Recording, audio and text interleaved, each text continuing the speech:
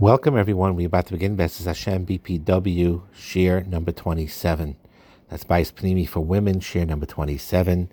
We're going to talk about that when one agrees with one's husband or wife, and it's very normal to have disagreements. There's a way to do this in a fair, very respectful and loving way. That not only it takes away the sting from any particular disagreement, but it actually brings the husband and wife closer and closer together. So here's a few things that are below the belt tactics when having disagreements, or what we call fights, which I don't like using the word, but very often these things happen and one needs to avoid it in the utmost possible way.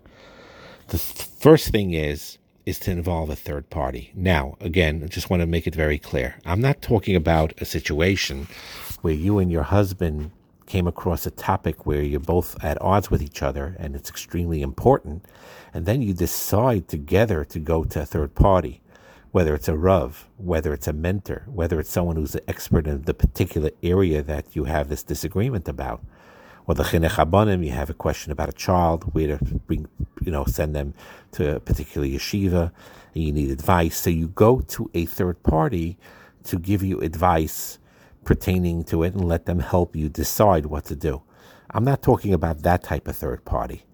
One of the things that I'm talking about, what is one of the worst things to do when you involve a third party, is to call up your mother or your sister or your best friend and complain about your husband, rather than going straight to him in a respectful way, expressing your concerns. And so, because most of these people are powerless in helping the situation, they very often, by mixing in, makes things negative. There's Lashon Hara, Rechilas involved for no purpose whatsoever, and it's a waste of emotional energy talking about it, where you could be pouring that same energy into resolving the difference that you have with your husband. Again, there's an exception to the rule if there's a particular mentor or objective therapist that is very objective, it's confidential, and you need to run it by a person because you need help with it. That's a different story. But we're talking about the typical involving of a third party by kvetching about your husband, that has no purpose whatsoever. Another thing that is also a below-the-belt tactic when you're having a disagreement with your husband is refusing to talk to your husband rationally about an issue you're angry about. And it accomplishes very little, except causing him to even have more confusion about it, and allows you to even build up more steam and anger over the situation. And if you feel you're not ready to talk calmly yet, then take time to sit down, either write down your thoughts, take a deep breath, and allows you to let off some steam and process your emotions and organize your thoughts, and then you bring up the issue. Another thing that also doesn't work in disagreements is yelling and crying, and those tactics cause a husband to want to retreat altogether. And chances are, generally, you wouldn't resort to yelling or crying with your boss as a worker in order to get what you want there. The same thing applies with your husband.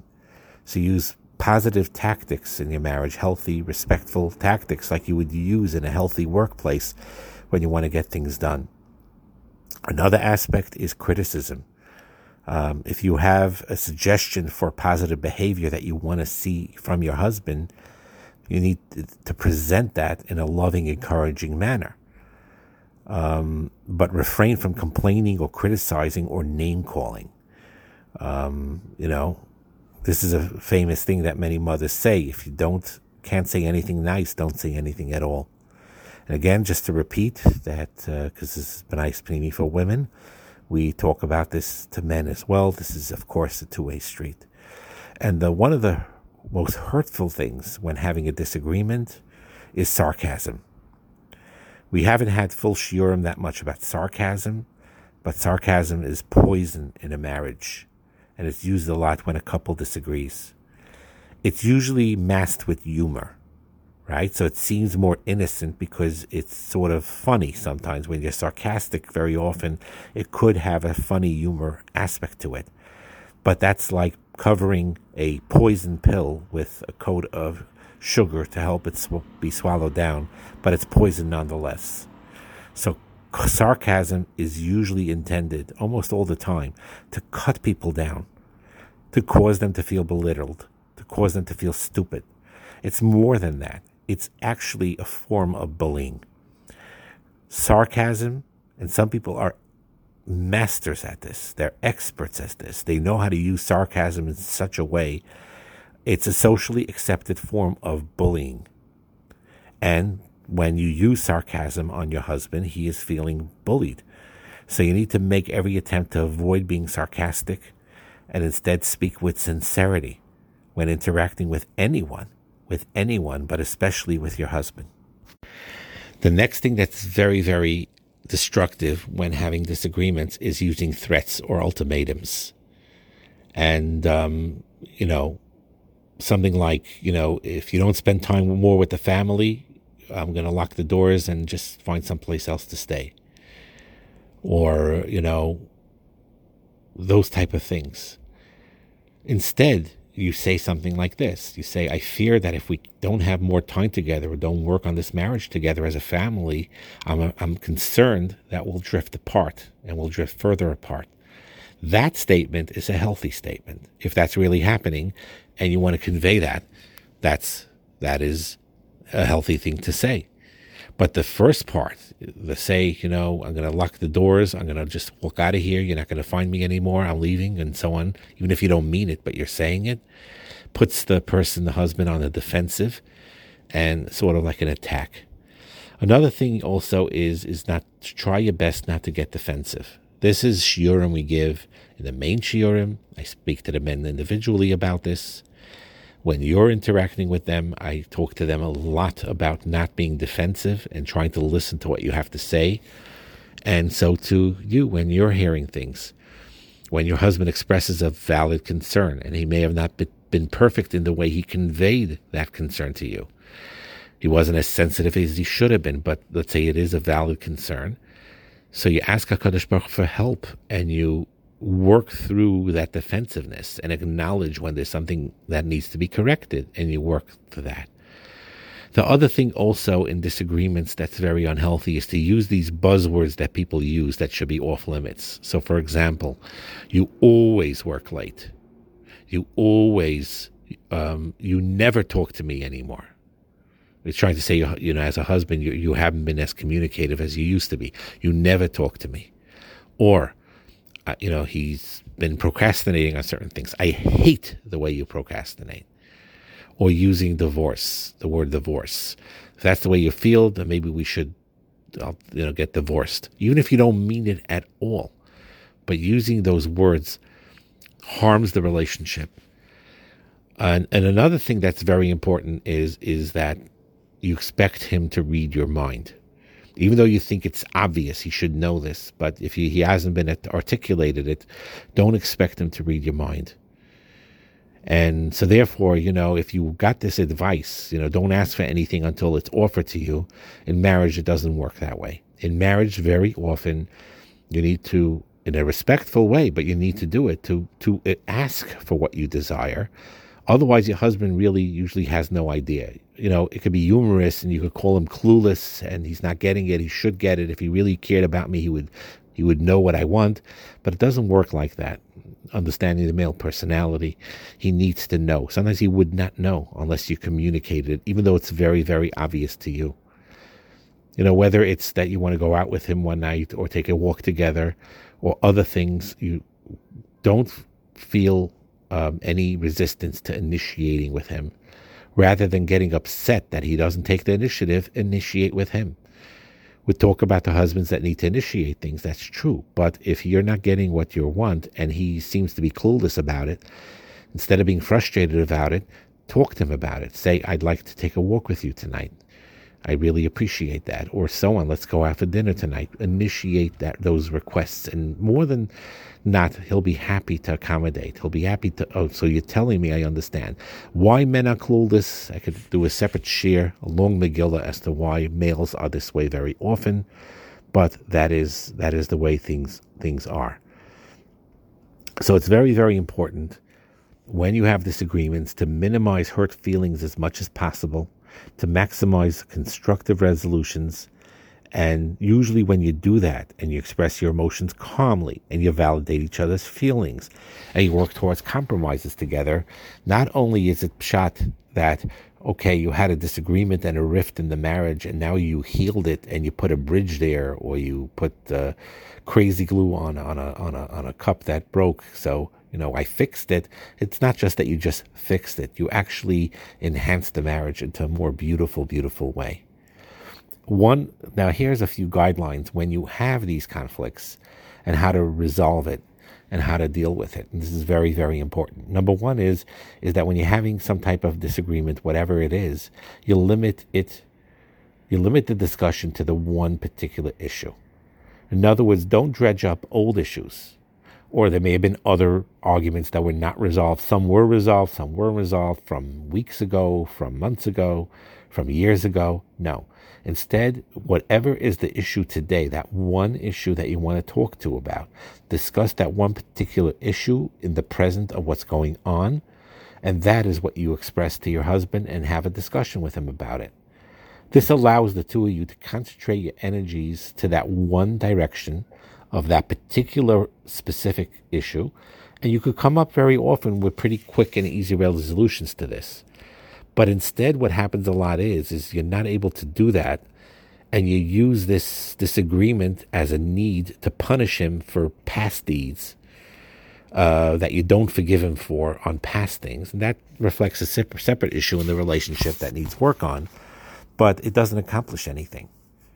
That's a separate issue for a separate thing. But in general, that is a big error that a lot of people who get into disagreements get into, is that they drag up old issues. And it's not the time or place for it. If you zoom in on the particular problem that you have now, very often you take it bite-sized like that, it is much easier to resolve. Another thing is to establish a proper time and place for having these discussions. And for example, some people would have this. On one hand, some people would go into their bedroom to disagree because the kids are around. This is the only place you have the privacy to disagree. Others may have a feeling, no, our bedroom is like Kodesh. We don't want to disagree here. Let's find another room to have these arguments, because this is a place where there's marital harmony, where there's supposed to be, you have the different mahalach. And you try to find another place, go for a walk, or try to find another place where your children aren't present and there's no other distractions, but you find the right time and place where it's calm, meaning you don't start getting into a major argument where there's kids flying, things happening all over the place and the phone's ringing and you're busy with that. Again, this is something that this is why, hopefully by the time of the recording, we have women talking, because I am not going to talk about this, but the PMS, situation that women have, that men need to be sensitive about it to understand what they're going through. But at the same time, very often with many women, they know that they're not at their best, or they're not in their best frame of mind when that is being experienced. And when the hormone levels are high, for the sake of shalom, it's kedai to postpone sometimes these disagreements that you have to when that passes, and that when it's a better time to disagree. And then sometimes it's very important to actually agree to disagree when needed. Okay, it's not about winning an argument. It's about winning his heart and him winning your heart. And very often, there's no question, everyone who is listening to this who has children, all of you, I'm sure, have disagreed on the boundary aspects of your children. Am I being too soft? Am I being too hard? How much time do I allow them to spend time on, let's say, the computer, or playing with this or playing with that? And who's the disciplinarian in the house versus the one who is more lenient in the house, and so on and so forth. And that is such a common, normal, healthy aspect of a marriage, where they're sometimes at odds on where those boundaries to be with the children. So sometimes you could agree to disagree. So you won't always have it exactly perfect where your husband responded the right way, the way you wanted him to. But at the same time, you have the certain sort of track of mahalach of what it is. And that's very helpful too. Another thing also is to learn how to express emotions calmly. Not to get into an escalator ride when it comes to emotions. And most men, just telling you how men are wired, they are very, get disconcerted naturally from emotional outbursts that are extreme. And what they'll do usually is to retreat, and sometimes the more emotionalism is there, the more they'll be stubborn in just not either retreating or keeping their ground or whatever it is. So this is also one of those things that are very important, as hard as it is, to calm your emotions and keep the voice at a normal conversational level. And you face your husband and you maintain normal eye contact. Torah period, you can even hold hands, whatever it is, hold his hand. And it's that type of language is much more effective than, let's say, turning your backs at each other and rolling eyes or these negative things. Again, actions speak louder than words. So, because what happens is one expresses anger and fear and resentment. You very often there is an emotional manipulation here. So instead of saying accusing statements like you're the one who spent that money, and instead you say, I'm worried that we may have overspent money lately. Or instead of saying, why do you always feel the need to correct me in front of the children, you say something like, I feel embarrassed and upset when you correct me in front of the children. Whatever it is. So it's not about necessarily what we say, it's how we say it. Heard this from many people that talk about this, that if it's said in a loving, caring way, in a respectful way, then even the hardest things could be said to each other, and they'll be able to not only take it, but they'll learn from it, they'll embrace it. And then if you don't know how to say these things to each other, then even the small items become big, big aspects. And of course, a big aspect of all of this is to validate each other's feelings. And, many women often say they want their husbands to communicate more on an emotional level. But for most men to feel comfortable doing that, they need to know in advance that you'll honor their feelings, whether they disagree with you or whether they agree with you. In other words, if your husband takes that step to share his feelings with you and they don't align with your feelings, you need to do everything you can not to be angry at him or upset at him for having those feelings. Instead, you applaud him for his courage to confront the issue. And then you can have a discussion about it, why you see things differently than him, and so on and so forth. It's like, it's idea, men do have feelings too. And that's something that's not usually expressed in the male world. It's not usually expressed anywhere, actually. And sometimes it's covered up very much with a certain macho, quote-unquote, self-confident behavior on the outside. Or sometimes humor. Men may use humor to deflect something that they're hurt by. They're not going to say that they're hurt by something. Instead, they're going to use some type of a humor to deflect it. But in reality, they also have feelings and they get hurt. And it's important to validate it. And it's really a matter of how you communicate. Validation is a way of telling your husband, I'm in your corner, I have your back, I won't twist my knife into your gut, I won't use this information you're telling me against you, I won't be manipulative about it, and I think very highly of you for trusting me with your feelings, and I'm going to honor it. Now, of course, that doesn't mean you don't disagree, but you honor his feelings, you validate them, and he'll be more inclined to share things with you that way. And of course, to work towards compromise, and instead of taking an offense position, a defense position, or going head to head with each other, you need to remember that you're on the same team. You're fighting together for something. You're fighting together to overcome any anger or bitterness or unforgiveness. You're doing it together. You're not like one party, one team on one side, one team on the other side. Who's going to win? You're on the same team, and you're working together. And recommend to read the book. I haven't read it for a while. Stephen Covey's book of 7 Habits of Highly Effective People not only helps overall in life, but it helps in marriages. It's a great book for marriage too. To create the situation when you disagree on things, to develop a win-win situation. That even when you're disagreeing, you come up with a third solution that's better than the differences between the two. So those are all very, very important. Yesodais. This is a very, very fundamental shir that's important to review and to think about on how to handle disagreements, what to avoid, and the tools that could be used to enhance it, because it's a part of every marriage, and by going through it the right way, you will see that the marriage will be enhanced greatly. To end this year, I'm going to quote to you a story from a book that painted a beautiful picture of what married life could be like if you learn to disagree in a nice way. This boy relates, and when he grew up, he relates what he remembered. He says, "From my bed, I could see down the hallway into a kitchen where my parents were talking. Dad looked upset as he whispered to my mom across a little table. Although I couldn't hear the conversation, I could tell that they were having a disagreement. After talking for a while, my mom smiled, got up from her chair, walked over to my father. She hugged him from behind as he laughed to himself.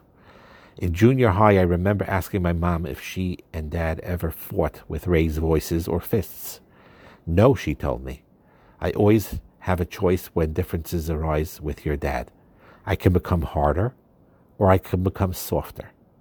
Marriage is a long haul, she continued, and I decided during our first years together that I didn't want to harden, so I chose to soften and flow. That really needs to be the goal of every Bas Yisrael, to learn to soften and to flow with conflict and to build each other together instead of tearing each other down. And when you're soft towards each other and gentle with each other, it may need, there may be still issues in marriage like there always is, but it is a mamisha ore miklat, a safe haven, calm and beautiful atmosphere in the home and in the marriage. Bracha and atzlacha.